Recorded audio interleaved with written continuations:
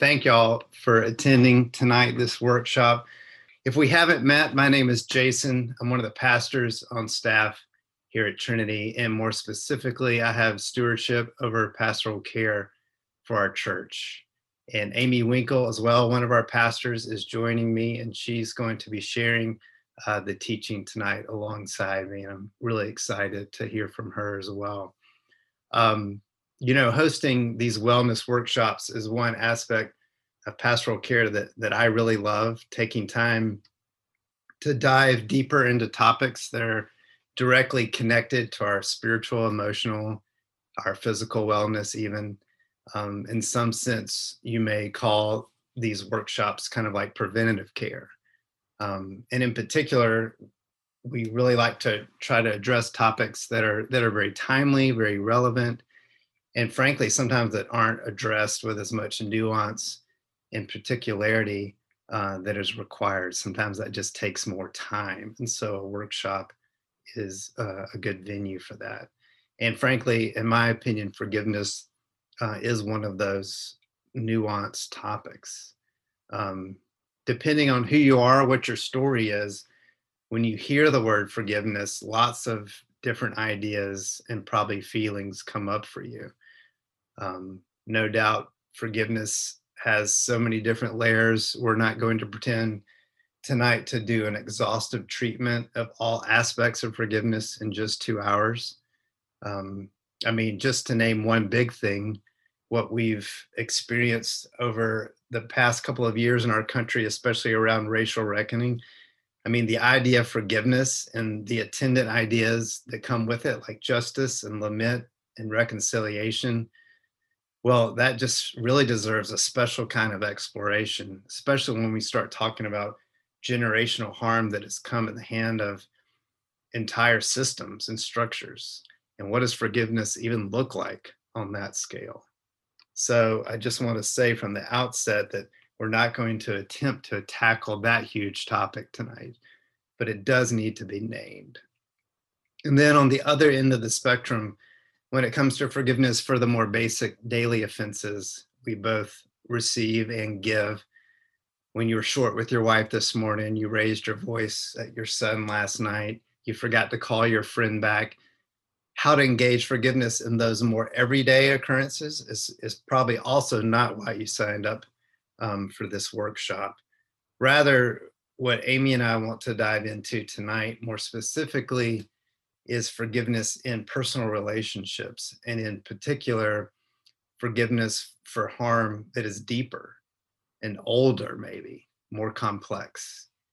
The kind of forgiveness that when we think about struggling with forgiveness, that's the kind of forgiveness that comes up when we call those things to mind. And how is that forgiveness informed by what Jesus has already done for us on the cross? And what does it even mean? What does it look like to follow Jesus's example of forgiveness, particularly when the harm against us is deep and old? So, yeah, light discussion on tap for tonight. In this teaching, we hope to not just talk at you for 2 straight hours. We're going to mix in some time for personal reflection as well as for group discussion. The group discussions will simply place you in Zoom breakout rooms. And we're not going to ask you to name all the people you can't forgive. We're going to keep the topics at a level that is comfortable to hopefully to discuss, have profitable discussion with people you may not know. Because I think it is good to process some of the things we're learning in real time. And I just believe, and I'll just say in Jesus' name, that all the technical Zoom logistics are going to work out. But if we hit a snag, I just ask that you would have grace for us. I think we're all pros at that by now. Pros at being ready for snags in technology, I should say, not pros at Zoom. So I think before Amy begins, we need to go to Jesus and we need to invite the Holy Spirit, because this is a very heavy topic, which no doubt brings up all kinds of feelings for everyone.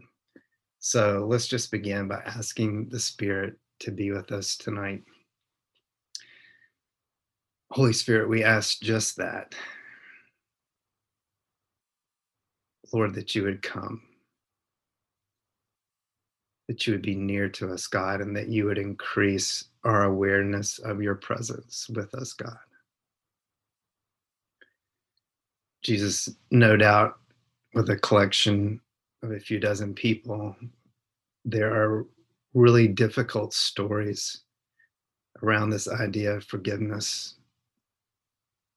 Lots of tender hearts, perhaps calloused hearts. And God, I just know that you want to place your hand there and want to be close. So, Lord, open us up to what you might have to say to us tonight, God. Give us ears to hear your truth. Lord, attune our hearts to yours. Help us to discern where there may be an invitation for us tonight. Maybe to do more reflection, or maybe to take action.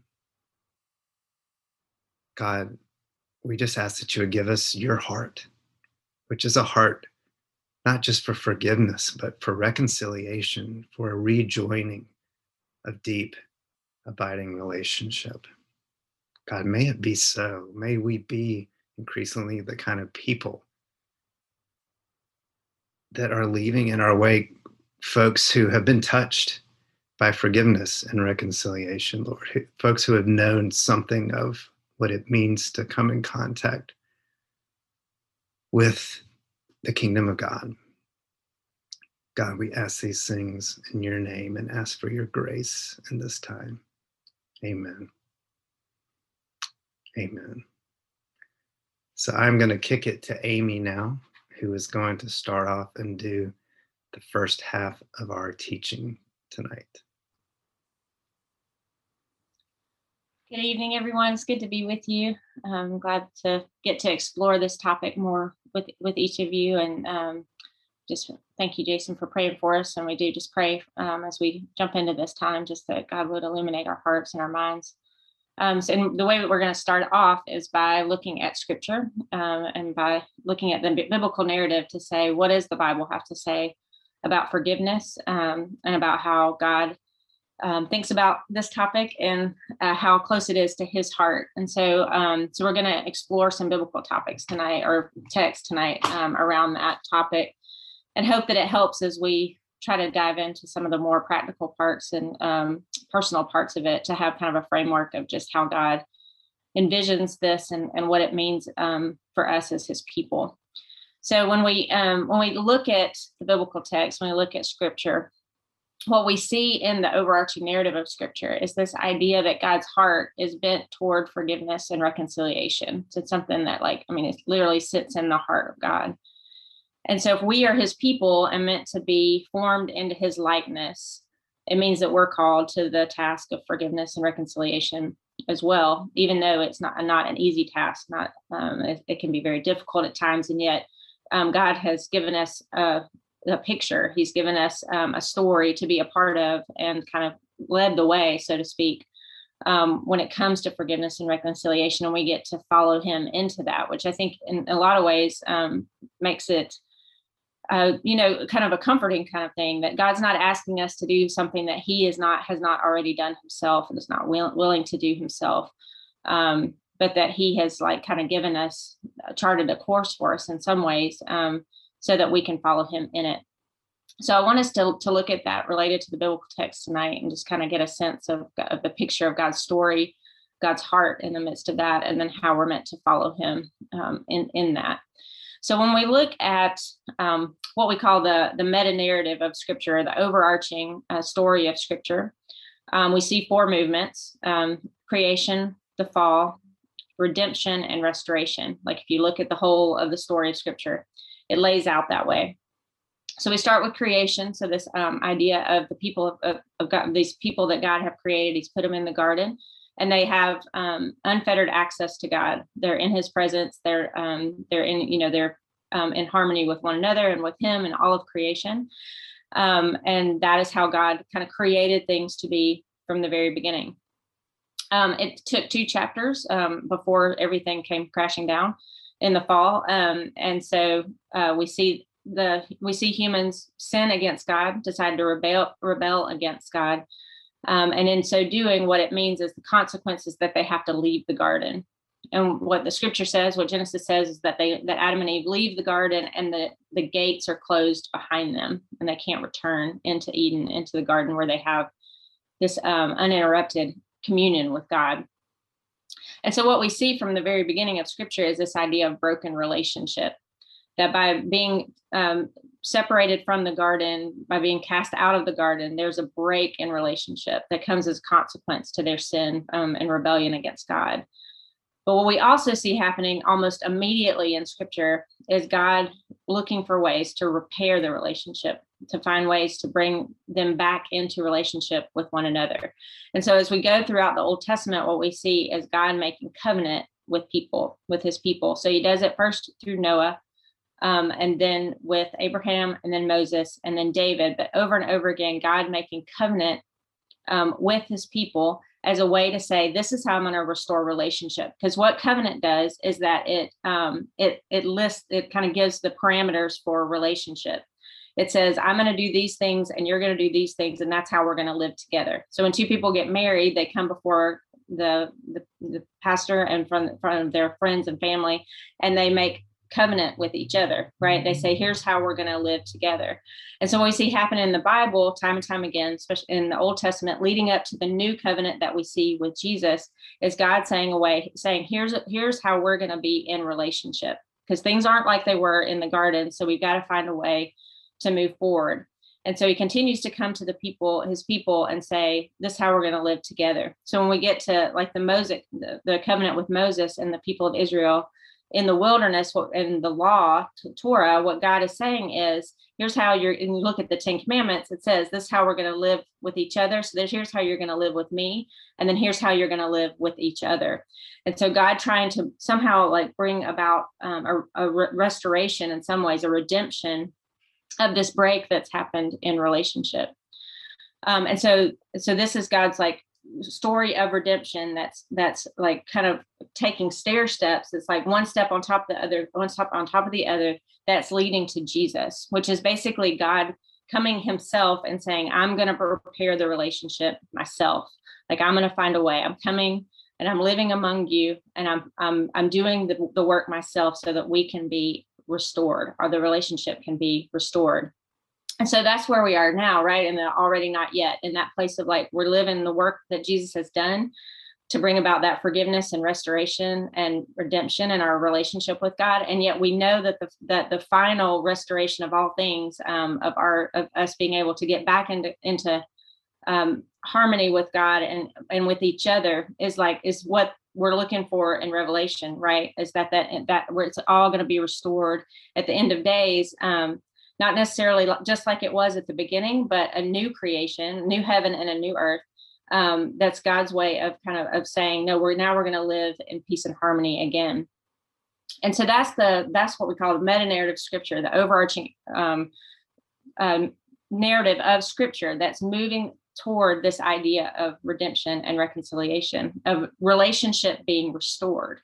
That is the heart of God, is that we don't have to live broken apart from each other or apart from him anymore, but that we get to come together and be reconciled, that we get to come together and live in peace with each other. Shalom, as we say, that is the sense of like wholeness and well-being and peace, so to speak, with one another and with God. Like, that's where this story is going.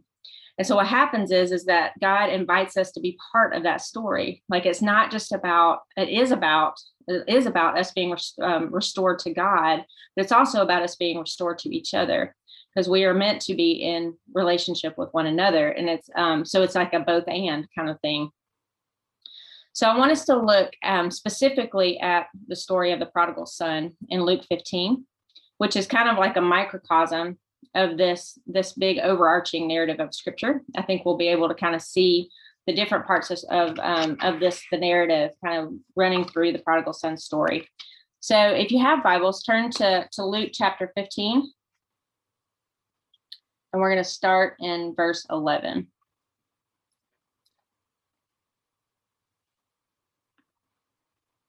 All right, let me read for us for a second. Then Jesus said there was a man who had 2 sons. The younger of them said to his father, Father, give me the share of the property that will belong to me. So he divided his property between them. And a few days later, the younger son gathered all that he had and traveled to a distant country, and there he squandered his property in dissolute living. When he had spent everything, a severe famine took place throughout the country, and he began to be in need. So he went and hired himself out to one of the citizens of that country, who sent him to his fields to feed the pigs. He would gladly have filled himself with the pods that the pigs were eating, and no one gave him anything. But when he came to himself, he said, How many of my father's hired hands have bread enough to spare? But here I am, dying of hunger. I will get up and go to my father, and I will say to him, Father, I have sinned against heaven and before you. I am no longer worthy to be called your son. Treat me like one of your hired hands. So he set off and went to his father. But while he was still far off, his father saw him and was filled with compassion. He ran and put his arms around him and kissed him. Then the son said to him, Father, I have sinned against heaven and before you. I am no longer worthy to be called your son. But the father said to his slaves, Quickly bring out a robe, the best one, and put it on him. Put a ring on his finger and sandals on his feet, and get the fatted calf and kill it, and let us eat and celebrate. For this son of mine was dead and is alive again. He was lost and he's found. And they began to celebrate. Now his elder son was in the field, and when he came and approached the house, he heard music and dancing. And he called one of the slaves and asked what was going on. And he replied, Your brother has come, and your father has killed the fatted calf, because he has got him back safe and sound. Then he became angry and refused to go in. His father came out and began to plead with him, but he answered his father, Listen, for all these years I've been working like a slave for you. I have never disobeyed your command, yet you have never given me even a young goat so that I might celebrate with my friends. But when this son of yours comes back, who has devoured your property with prostitutes, you killed the fatted calf for him. Then the father said to him, Son, you are always with me, and all that is mine is yours. But we had to celebrate and rejoice because this brother of yours was dead and has come to life. He was lost and has been found. This is the word of the Lord. Thanks be to God. All right, so let's think through the story a little bit, and I want us to look at the different characters, the players of the story, and kind of get a sense of where they're sitting and what this passage has to say to us. So if we look at the prodigal son, the younger son, who comes to his father and asks for his part of the inheritance. Now, if we think about it in terms of like the time, so the context that they were living in, we're talking about a patriarchal society that rotates around, or basically is centered on the oldest living male. So the father in this story is the patriarch who is responsible for his clan, for his family, and has a certain, he has a responsibility to protect them, to provide for them. Everything that they do goes through the father, because he is the one who kind of is how that's how the society is arranged. So like for us, when we are able to say, like when we meet each other, we would say to each other, like, what do you do? That's one of the first questions that we would ask each other. That's how we kind of identify ourselves. In this culture, the first thing you would ask is, who's your father? That's how you would identify yourself, because your identity is based on your family, not based on who you are and what you do. So this idea of like, I'm my own person is very different than what we experience in our own culture. And so for him to go to his father and say, I want my inheritance, means basically what he's saying to his father is, you're no longer alive to me. Like, I consider you dead. And therefore I want what's mine. And I want to like separate myself. He's choosing to separate himself from his family. So this thing that is a huge part of his identity and how he would like be part of normal society.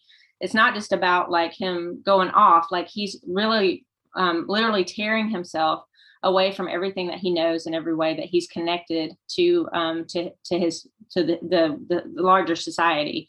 And so basically he's like, this is a huge insult to the father for him to basically say, you're dead to me, is him like breaking relationship. So this idea we're talking about in scripture, of what happened at the fall.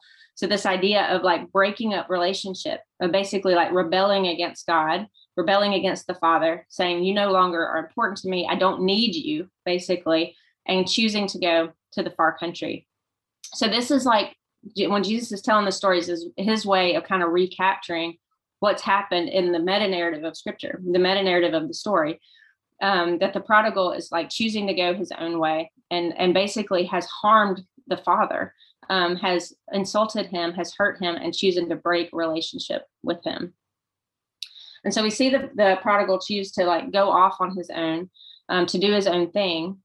And yet at some point he decides that he's made a mistake, right? He gets hungry. Things aren't going the way that he planned. And so he thinks, I can go back to my father's house, but not as a son, because he knows he's already like lost that privilege, right? I can go back and I can be a worker. I can be a slave in my father's house. He doesn't expect to be restored fully to sonship, basically, because he knows he's already taken what was his rightfully and squandered it. So his expectation is that he's going to come back and get to be a slave in his father's house. When we look to the older brother, what we see there is also a break of relationship. Even though he's decided to stay home, he still is staying distant. And so when we get to that part of the story where the older brother is refusing to go into the celebration, he's basically rebelling against the father, because the father the expectation would be that he would join in and be part of this celebration that his father is throwing. And instead he's choosing to stay out and stay distant, and therefore has broken relationship with the father as well. So what we see in the story is both sons who need to be restored, basically, both who have chosen to break relationship. When we look at the father, what we see is that the father chooses to come toward both of them, right? So we see this movement within the text of the father moving toward them rather than expecting them just to come toward him. So with the prodigal himself, when he decides to come home, what we see is the father choosing he moves toward the son. While the son is still a long way off, the father runs to him, which also culturally would have been not expected and scandalous, actually. So the father is actually putting himself in a lower state, a lower standard, to be able to run to the son and repair this relationship, to say no, and restores him, right? Not only as a slave, he doesn't consider him a slave, but restores sonship to him, brings him back into the household. And so this is like kind of a crazy kind of idea, right? Because, you would imagine that he would want the son to have to feel the consequences, which he has in some ways in the far country, but just for him to be able to just come right back into the family would not be what would be expected. And likewise, the father also moves toward the older brother. So the older brother is staying distant, staying outside, and choosing not to come in.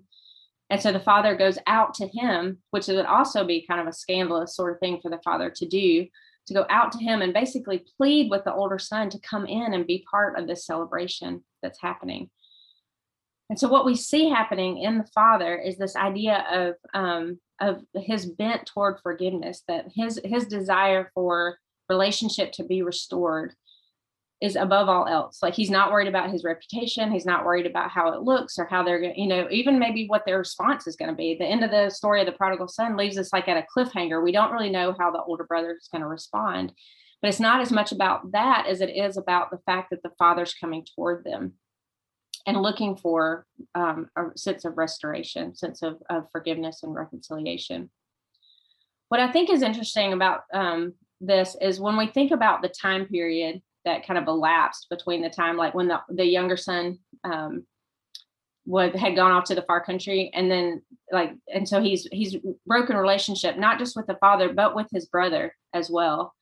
I think what's interesting, and probably what we want to pay attention to, is the fact that there's this time period that the father's having to think through and wrestle with what's just happened. And the brother is too, right? They're both having to have a sense of feeling this sense of broken relationship. Things aren't as they should be, a sense of hurt for both of them, that the younger son has chosen to break away from the family. And yet we see when the younger son comes back that they respond very differently. the father has worked, has kind of gone through his emotions enough to be able to receive the son back again, whereas the older brother is not able to do that. Is kind of standing outside and not sure that he wants to engage. So I think one thing about this story is just that it's not just about the son being reconciled to the father, but also the brothers being reconciled to each other. And that the point of all of it is this sense of a feast, of God wanting to bring an end to it, God wanting to bring restoration, not only between himself and the prodigal son, the younger son, but also between the brothers himself. It's important to him that the older brother comes in too. Like he wants him to be part of the celebration too. He wants him to enjoy the fruits of his labor, the fruits of the relationship that he enjoys with the father. And so it is this sense of the younger son being restored to the father, but also being restored to his older brother as well. And so that goes back to kind of what we were saying with that idea of covenant, with the Mosaic covenant, where God's saying, here's how we're going to live together like you and me between us, and here's how you're going to live together among yourselves. And that God desires a sense of shalom for all, that a sense of peace for all between him and us with each other as well. And so that's why I think it's important that we talk about this idea of forgiveness and reconciliation, because it's part of God's larger story, that it is about God restoring us to himself, but also helping to restore us to each other. And as we are called to be God's people, we're also called to be people who seek out and are able to engage in this idea of forgiveness and, when possible, reconciliation. And that we're all being called to this idea of a feast or a celebration, where we can rejoice and have a sense of joy in God's creation, and a joy in our relationship with God, and a joy in our relationship with each other. And so I want to read just quickly from Isaiah 25, just this idea of God's vision of the feast at the end of days when all is restored. It's Isaiah 25 says, on this mountain, the Lord of hosts will make for all peoples a feast of rich food, a feast of well-aged wines, of rich food filled with marrow, of well-aged wine strained clear. And he will destroy on this mountain the shroud that is cast over all peoples. So that sense of sin that's come, that was cast over us. He will destroy that. The sheet that is spread over all nations, he will swallow up death forever. Then the Lord God will wipe away the tears from all faces, and the disgrace of all his people he will take away from all the earth. For the Lord has spoken. It will be said on that day, lo, this is our God. We have waited for him so that he might save. This is the Lord for whom we have waited. Let us be glad and rejoice in his salvation. And so this is kind of that idea of the feast that God is calling us all to, that we're being called together, and that God will put us, will make us where we're in harmony with him and with each other. And then we get to celebrate. We get to have this sense of joy. And so our question for tonight is kind of how do we live into that reality now? How do we start living into that reality of what God has for that's calling us to? And so as we've been talking about the Revelation and talking about being Easter people, of kind of how do we live in light of what the work of Jesus on the cross and his resurrection? What does that mean for us today? I think this is a huge part of it for us, is how do we be people of forgiveness, that who forgive and are willing to receive forgiveness, but also willing to extend forgiveness, and also seek out reconciliation where it may be found. So I want us to spend a few minutes in groups kind of talking through this story with each other, kind of see how you can find yourself in the story. So I have two questions for you to talk about in breakout rooms. The first question would be, who in this story do you relate to more? The younger brother, the older brother, father? But when you read this story and you can kind of find yourself in it, where would you say that you relate more? And then the second question is, what would it look like to put yourself in another character's shoes, like another one of the players in this story? What would that look like? Can you imagine yourself as if the younger brother, as the older brother, or as the father, or all of those? Put yourself in all of those shoes, and what would that experience be like? So the first question is, who in the story do you relate to more? And then what would it look like to put yourself in another character's shoes? How would that feel? What I'd like to do now is make a move um, towards like a real granular kind of practical level discussion about forgiveness. Um, I don't know how you grew up or what your church background is or was, but for me, it was very, very black and white the way forgiveness was talked about. You just forgive someone because Jesus forgives you. Um, and while, yes, that is true, um, and yet we know any of us who have lived, more than 3 years on this earth, and I say that because I have a 3-year-old that struggles with forgiveness. We know that it can be a struggle at times. So I want to get into that. And I want to start by just talking about what forgiveness is not, because I think we've perhaps heard some unhelpful things about forgiveness. I know I have. So I just want to go through a couple of points about what forgiveness is not. Then I'll talk about what forgiveness is. And then I'll get into like, what is the actual process? Because I believe, and I think other folks would join me, that forgiveness of the deeper, older harm is very much a journey. So I want to talk a little bit about what that journey can look like, and then finally I'll end talking a little bit about what does it mean to be stuck in a posture of unforgiveness. And we'll have a couple of moments in this portion of the teaching just to give you time for personal reflection. I'll ask you just some questions. We won't put you in rooms, but it'll give you a chance to just jot down some ideas at certain points. And then at the end, we're going to get y'all back together just to kind of process what this was like, what stood out to you, maybe even where you felt resistance or an invitation from the Lord. So hang in there for that. I think that can be rich time. So forgiveness, what it is not. Number one, forgiveness is not forgetting. You've probably heard the phrase, just forgive and forget. And I just want to say from the outset, we are created to remember. It's part of what makes us human. Throughout Scripture, especially if you read the Old Testament, we are called to remember. In fact, much of how we make sense of the world, and especially in the Old Testament, with the Jewish story, how folks make sense of who God is and what his story is and what their story is all done through remembering. And part of that remembering is telling your children and asking them to remember. To have faith in God. Faith really at its core is remembering the goodness of God and remembering his promises. It gives us a firm place to stand. So to have faith, it, to a large extent, requires that we remember.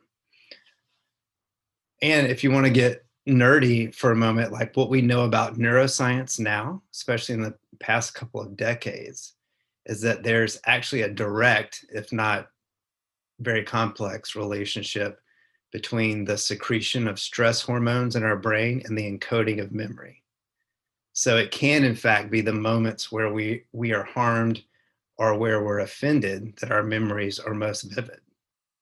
It can also be the opposite of that, by the way. If the stress hormones go to very high levels, we can actually have no memories of those events. But there is a relationship between the stress we feel in a moment and how our brain encodes memories. So to have memories, to remember in a great sense, is essential to what it means to be human. And where forgive and forget has been taught, especially in the church, I think to some extent we've taken scriptures like Isaiah 43, Jeremiah 31, where God says, I will remember your sins no more. And we have taken poetry. We have taken metaphor and we've put it sort of into our 21st century Western literal thinking. And in many ways, frankly, forgive and forget has been used as a weapon of shame rather than a weapon of freedom, or excuse me, rather than an invitation to freedom. The phrase like, well, you just need to forgive your father and move on. Forgiveness in this sense is actually being used to silence the person who's been harmed, rather to be an instrument in breaking the bonds of anger and bitterness. On the other side of this kind of forgiveness, really, we get someone who has been silenced, not necessarily someone who's been freed. So this type of forgiveness really is in service of silence and denial, and sometimes even erasing of truth and what has actually happened. So ultimately, forgive and forget is a cheap form of forgiveness. And at this point, you might be asking, and maybe you should be asking, but what about once the offender has repented? Isn't that when we're called to forget? And I'll just say, to not remember biblically is to not bring this offense back against the offender. Essentially, the balance of what he owes you must remain zero. But remembering the offense, remembering what happened, actually can serve to protect you from future harm. Because someone has repented, it doesn't necessarily that they've all of a sudden become a safe person. And I think in the example of abuse, this is actually very obvious. And this is just how our brains are made, actually. And we learn from harmful experiences in those parts of our brain so that we don't endanger ourselves again. That's how our brain is made to work. The Lord made our brain that way, to adapt our way away from harmful experiences. And I'll just say one more thing about remembering that's very personal to me. Some of you may know that I'm in my second marriage. My first wife was repeatedly unfaithful to me, and it brought a lot of pain. But I have fully forgiven her, and it took a lot of work to do that, but I have. But I still remember that pain. I remember what it felt like to realize that I was being betrayed. And I actually think that if I am sitting with someone who is experiencing betrayal, it just gives more power to my own testimony and to my presence with them to say, I actually know where you've been. I remember that feeling. So I guess my invitation here is, can we redeem a healthy understanding here of the goodness of remembering and not settle on the cheap form of forgiveness that I think is forgive and forget? Much more to say on that, of course, but I want to move to point 2. Forgiveness is not peace at any cost, which sacrifices honesty, integrity, and emotion. Really, this is very similar to forgive and forget. It's a type of forgiveness that denies the truth, that denies reality. I think this too is kind of a form of silencing. I'm reminded of chapter 6 of Jeremiah, when the prophet says, they dress the wound of my people as though it were not serious. Peace, peace, they say, when there is no peace. Forgiveness should not require a departure from reality or a departure from truth. Connected to this, number 3, forgiveness is not a denial or an excusing of the wrong that was committed. And connected to that, it's not necessarily even an end to our hurt or our pain. Forgiveness does not cancel all the consequences. Sometimes we will continue to hurt, and maybe sometimes that is one of those lasting consequences. The question in that case becomes really, what do we do with that pain? Do we transmit it or do we transform it? But that's for another talk. Number 4, forgiveness is rarely a moment in time transaction. It involves much more of a process. And like I said, I'm going to say much more on that in just a moment. And then number 5, forgiveness is not reconciliation. It's not a guarantee of future reconciliation. Even though, as Amy pointed to, reconciliation is the ultimate goal. We want to invite people to that party. The party is the goal. Forgiveness is the bridge.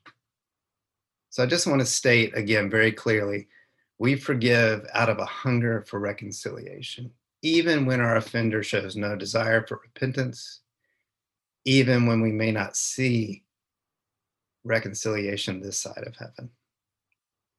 And I just want to say, if that's hard to hear, do you think Jesus knows anything about this? You know, he shared bread and wine with Judas right before his betrayal. He hung on the cross and he asked his Father to forgive his executioners while they were casting lots over his clothing. The goal is the party. It may not happen this side of heaven, but that has to be our motivation. Or else we just get the crucifixion without the resurrection. But we also have to say, while forgiveness makes reconciliation possible, like I said, it does not cause it. And to enter into the complexities of reconciliation, now I realize I'm getting into like another couple of hours and really another workshop. Reconciliation is a whole nother topic. But I will say a few things, because I know we can't think about forgiveness divorced from reconciliation. So number 1, reconciliation, it's just so particularized. It can look very different in very different scenarios. And it may range on one end of the spectrum from a fully restored relationship that's actually stronger and deeper than before the offense ever occurred. And on the other side of the spectrum, it may simply end in the relationship. It may simply mean the relationship ends, but you're still desiring the good of the person who offended you. So reconciliation it just falls across a very long spectrum. Either way, at either extreme, reconciliation does not mean that things go back to the way they were before the harm was committed. They may be better. They might be different, but they're very likely not going to be the same. At least not this side of heaven. The second thing I want to say about reconciliation is that sometimes reconciliation just may simply not be possible. And it grieves my heart to say those words out loud. This side of heaven, because it requires repentance from the person that harmed you. If we can offer forgiveness, but to have it granted, it must be received by repentance from the offending party. And maybe it's helpful here to distinguish between forgiving and being forgiven. Forgiving is the act of the person who was harmed. Being forgiven is experienced by the one who has done the harming once they have repented. In this sense, repentance is the response to forgiveness. And reconciliation then is the hoped for fruit of repentance, the hoped for fruit of repentance. I was reading one scholar and he said, forgiveness is like leaving a gift at someone's door. Repentance is like them opening the door and unwrapping the gift. So it's our job to leave the gift, but we can't open the gift for them. That's where repentance comes in, and the gift must be opened, just like the older brother must open that door on his own volition. The dad was not going to drag him into that party. Miroslav Volf, who's one of the, and I'll post some of my resources in the chat a little bit later, but Miroslav Volf is one of the authors that I read. And he said, Forgivers forgiving is not conditioned by repentance. The offenders being forgiven, however, is conditioned by repentance, just as being given a box of chocolate is conditioned by receiving that box of chocolate. So again, a box of chocolate that just sits on a doorstep, well, it melts, right? It's not enjoyed. So reconciliation is just most often, it's a long thought out for process that involves both parties. And I wish we could spend a lot more time on reconciliation. But we're talking about forgiveness tonight because I believe that much of what stands in the way of reconciliation, the reconciliation that maybe you're desiring for someone you have in mind, is actually a proper engagement of forgiveness. So let's talk now about what forgiveness is. But before I move to that, I just want to give you a moment to reflect. And this isn't a discussion, but maybe if you have a pen or you just want to think or you want to write a couple things down, I want you to take, let's say, 3 minutes. And I want you to reflect on ways in which you've maybe tried to embrace a cheaper form of forgiveness, like a form of forgiveness that just hasn't worked, quite frankly. And where has this process of forgiveness felt more harmful to you than actually liberating? So just take a few moments and reflect, and maybe you want to jot a few things down. I'll let you do that, and then I'll start in about 3 minutes. I want to move now to what forgiveness is. Forgiveness, first and foremost, is a form of love. And I want to read from 1 John chapter 4, several verses. And I just want you to pay attention to how many times the word love is used and in what context it's being used. This is just beautiful language. Dear friends, let us love one another, for love comes from God. Everyone who loves has been born of God and knows God. Whoever does not love does not know God, because God is love. This is how God showed his love among us. He sent his Son, his one and only Son, into the world that we might live through him. This is love. Not that we loved God, but that he loved us and sent his Son as an atoning sacrifice for our sins. Dear friends, since God so loved us, we also ought to love one another. No one has ever seen God, but if we love one another, God lives in us and his love is made complete in us. This is how we know that we live in him and he in us. He has given us of his Spirit. And we have seen and testify that the Father has sent his Son to be the Savior of the world. If anyone acknowledges that Jesus is the Son of God, God lives in them and they in God. And so we know and rely on the love God has for us. God is love. Whoever lives in love lives in God and God in them. This is how love is made complete among us, so that we will have confidence on the day of judgment. In this world, we are like Jesus. There is no fear in love. That perfect love drives out fear, because fear has to do with punishment. The one who fears is not made perfect in love. We love because he first loved us. Whoever claims to love God yet hates a brother or sister is a liar. That one just hurts. For whoever does not love their brother and sister whom they have seen cannot love God whom they have not seen. And he has given us this command: anyone who loves God must also love their brother and sister. So, do you see the connection there between love and between giving, between love and sacrifice, between love and forgiveness? Jesus on the cross. Between love and the refusal to remain in hate. Dallas Willard, who we quote around here a lot, he says you can't love well and have a problem with forgiveness. And if you look at Romans 12, verses 17 and following, we're actually told, do not be overcome by evil, but overcome evil with good. You see, forgiveness is food for your enemy. If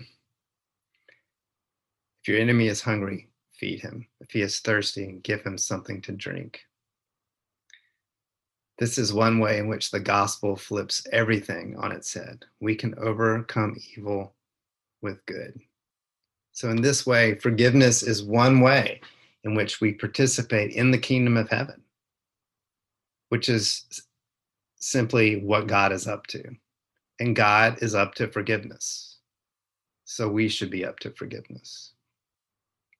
And again, I will say that this kingdom of heaven work does not stop simply at forgiveness, but hungers for the consummation of forgiveness, for reconciliation, the invitation to the party.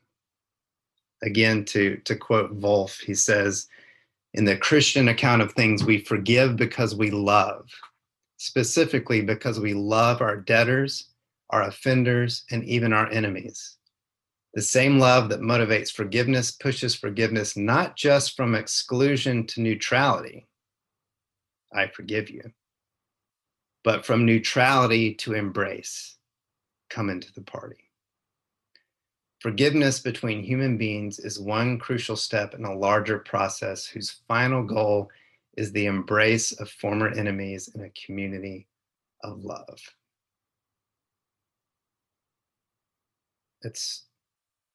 You might be saying, that sounds really great, Wolf, but how do we do that? So if you're asking that question, you're in good company. Please hang in there. So like love, then forgiveness, and this is number 2, forgiveness, and to clarify here, also our ability to forgive is a gift.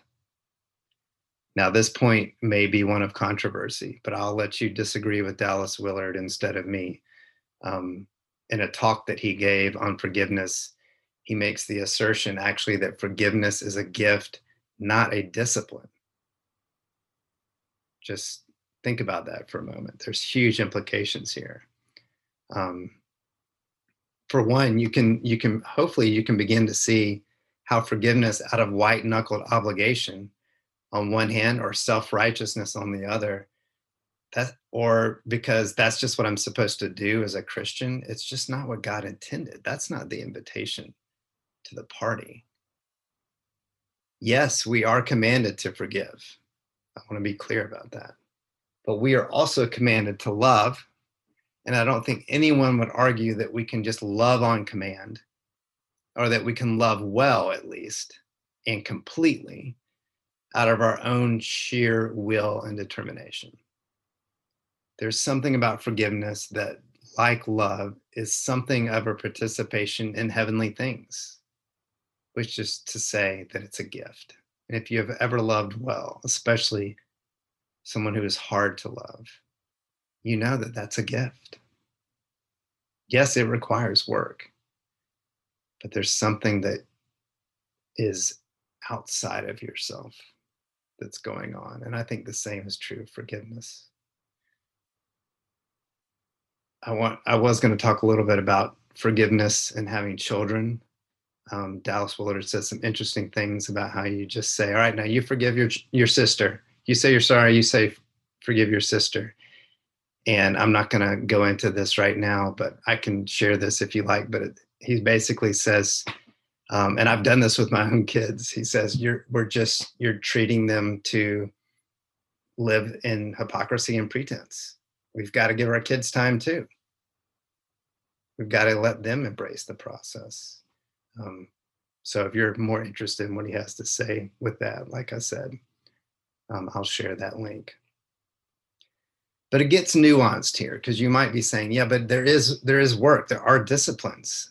And I'll just say, and this is where Dallas Willard goes here. He says, there are disciplines that we engage in that better enable us to receive this gift that is the ability to forgive. disciplines like prayer, like fasting, like resting in God. These are certainly spiritual disciplines that can transform our heart and give us the gift of a forgiving heart. And I want to talk more about those disciplines in a moment. So forgiveness is a gift. Number 3, forgiveness is the canceling of a debt that's owed to us. It's a refusal to make someone pay. It's a refusal to seek retribution. So, said another way, it's going to cost you something. And frankly, sometimes we're unwilling to forgive because we have not counted the cost. Like the king going to war, or the tower builder in Luke 14, like we just haven't counted the cost of what it means to forgive. And we don't want to. And I get it, because what is that cost? Well, what was that cost for Jesus? Forgiveness for Jesus was a journey of suffering that culminated in the cross. It cost Jesus his very life.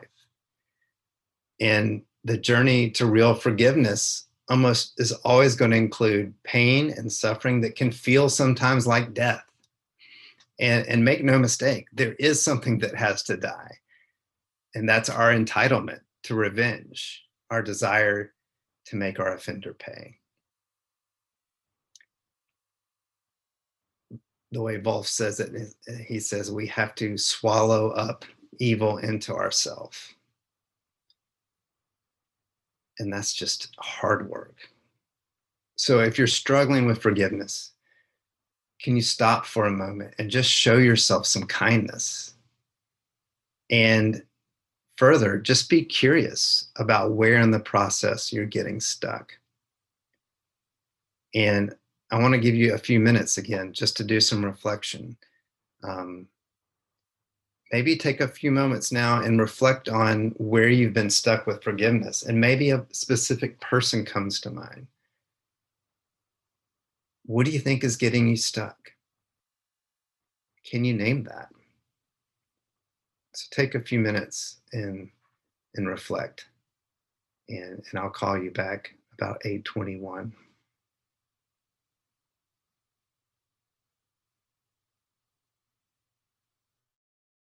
Okay.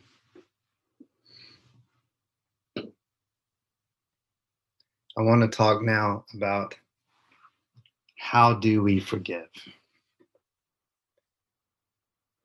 And just as a disclaimer, the specific moment of offering forgiveness is most simply what we say to our children. It's the naming of the offense to the offender and then canceling the debt that you feel is owed to you. So in the case of someone eating the piece of pizza that you saved in the work fridge, yes, this can be a pretty isolated and relatively short interaction, probably, or it should be.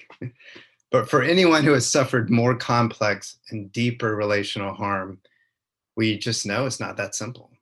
There's more of a process that gets us to this point of forgiveness. And that's what I want to talk about now. And I should say, this sequence that I'm going to walk through, it's a roadmap, which is to say your route may look somewhat different.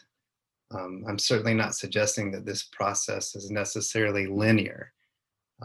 There is kind of a faithful wandering here, if you will. But the point is, are you making movement? And are you doing those things which require movement towards forgiveness, towards desiring for that person to enter the party? So first, we have to name the harm and the offense with particularity. With particularity. Not just, well, I guess I forgive my dad. That's not particular. I forgive my dad for not being available to me when I needed him. I forgive my dad for yelling at me when I was playing soccer.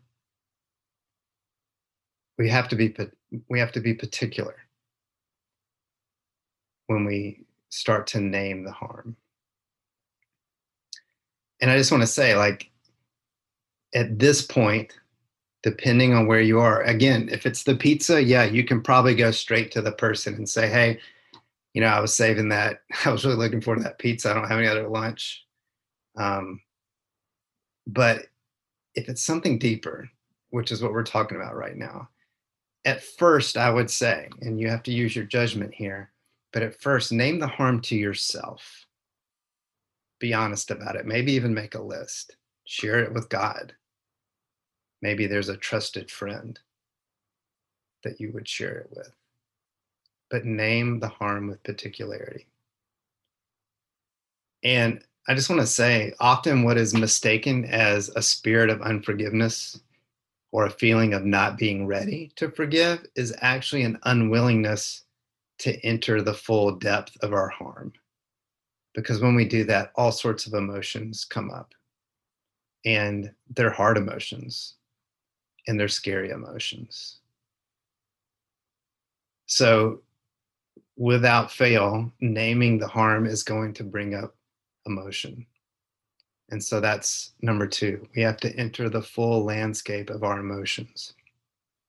A lot of times this starts with rage, maybe even rage at God, which is okay. He can take it. You may need to wrestle with God. You may need to invite him into the particularity of your harm, your betrayal, and ask him why. I think we could all stand to be a little more like Jacob and wrestle with our Lord. And sometimes at this point, talking to folks, and this has been true for me, as I've been able to name specific harm, I start to get angry and I feel initially less willing to forgive. So I just want to name that. That may happen. I'm just more angry now because now I'm digging up these emotions. Wait a minute, why? How is this useful? I feel less willing to forgive now.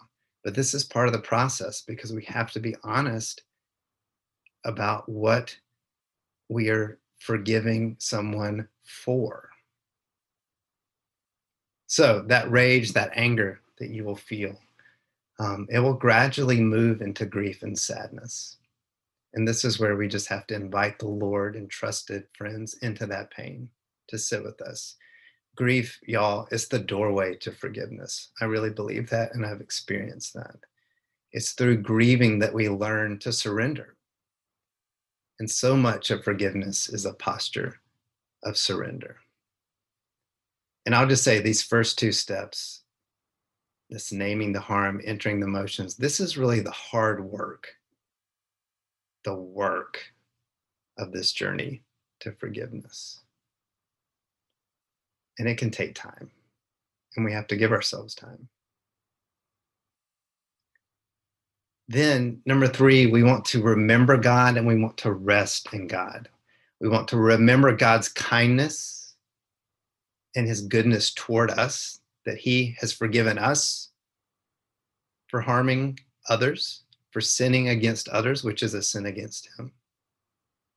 So we have to remember God's faithfulness, his sacrifice. And then we have to rest in God. We have to find our fullness in him. This is where we're starting to let go of that need for revenge. I really think that rest is a prerequisite for forgiveness. We will not likely forgive from a place of hurry or anxiety or scarcity. And again, I'll just speak from experience.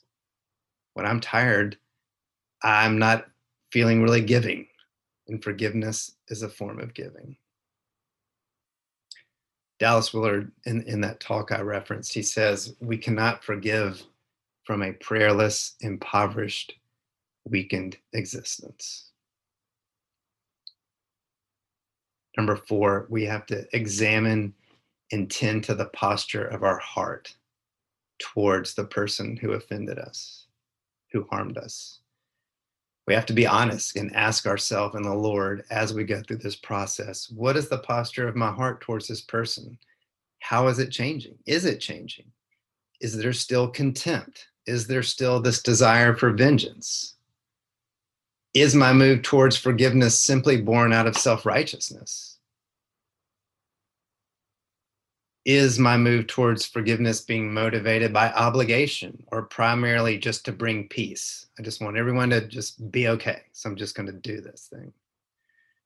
Or are you truly hungering for reconciliation, for your offender to repent and to join the party?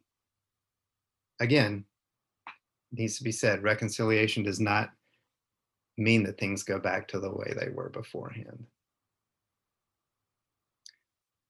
So, said another way, is your heart for that person moving towards compassion and kindness? Guys, if it's the kindness of God that leads to our repentance, the same I think is true about our posture towards the people who have harmed us. Like, can we actually move to a place of kindness? And again, that is kindness with shrewdness. I'm not asking you to be careless or put yourself back into a dangerous situation. But can you want and desire their redemption? I mean, look, this is ultimately spiritual work, isn't it? This is work that your enemy does not want you to do. So we have to be engaging in stillness and rest and prayer and examine. We have to give our heart over to the Lord for protection, because sometimes, honestly, a move towards forgiveness doesn't go well sometimes. It might actually invite warfare, because while the posture of your heart may be changing, this may not be true for your offender. So can you trust the Lord with your heart and ask him for wisdom as you seek the path forward? So this is where these last two things I'm talking about, resting in God, remembering God, tending to the posture of your heart, being honest about that before the Lord and trusted friends. These are those spiritual disciplines that I referenced earlier that I think they are disciplines to be restful, to sit in silence, to be in prayer, to examine ourselves. These are disciplines that move us, I think, into the good dirt of God's garden of grace, where we discover that gift, which is the ability to forgive. And that's the last step, is can we embrace the gift and the mystery that is forgiveness? As we continue to tend to the posture of our heart with God, I really believe he gives us a sense. And if you've been able to forgive someone after a period of time, you know this. If you listen to Bonnie's God story, you heard it in her story. We get a sense of when we have received this gift of the ability to forgive. And I don't know what that looks like for you. I think it looks differently, a little bit differently for everyone. But if you've received that gift, I think you know what it feels like. And again, this is one of those spiritual things that can only really be learned through experience. But certainly, if you're looking at a dashboard, a heart that has softened, a heart that has moved towards kindness and compassion, these are good indications that you're probably moving towards forgiveness. Maybe you're ready. And to say you're ready, just to say forgiveness is also the bridge to more forgiveness. So can I ask you, where can you begin? What small thing can you forgive as a beginning? So forgiveness is a process. And at this point, I just want to address a question that may be looming. Can I just forgive someone in my heart? Or do I go straight to them and forgive them in person? And again, this is nuance, but if our ultimate motivation for forgiveness is for reconciliation in whatever form that's possible, then our goal should be to look our offender in the eye, name the harm, and say, I forgive you. That's not always possible, though, and it's not always safe. And I think that needs to be named.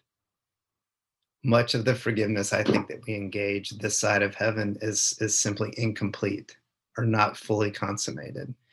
Because to fully consummate forgiveness, it requires that we well, first receive the gift of forgiveness from the Lord as our own sin, forgiveness of our own sins, and then passing that gift on to the person who has offended us. And that requires interaction with that person. And then that person actually, like we said, opening the chocolate, receiving the gift, agreeing to the harm, and repenting. And it's that complete forgiveness that fully opens the door to that party, to reconciliation. But sometimes that kind of completed forgiveness, I just think we need to name, is just not always possible this side of heaven for a multitude of reasons.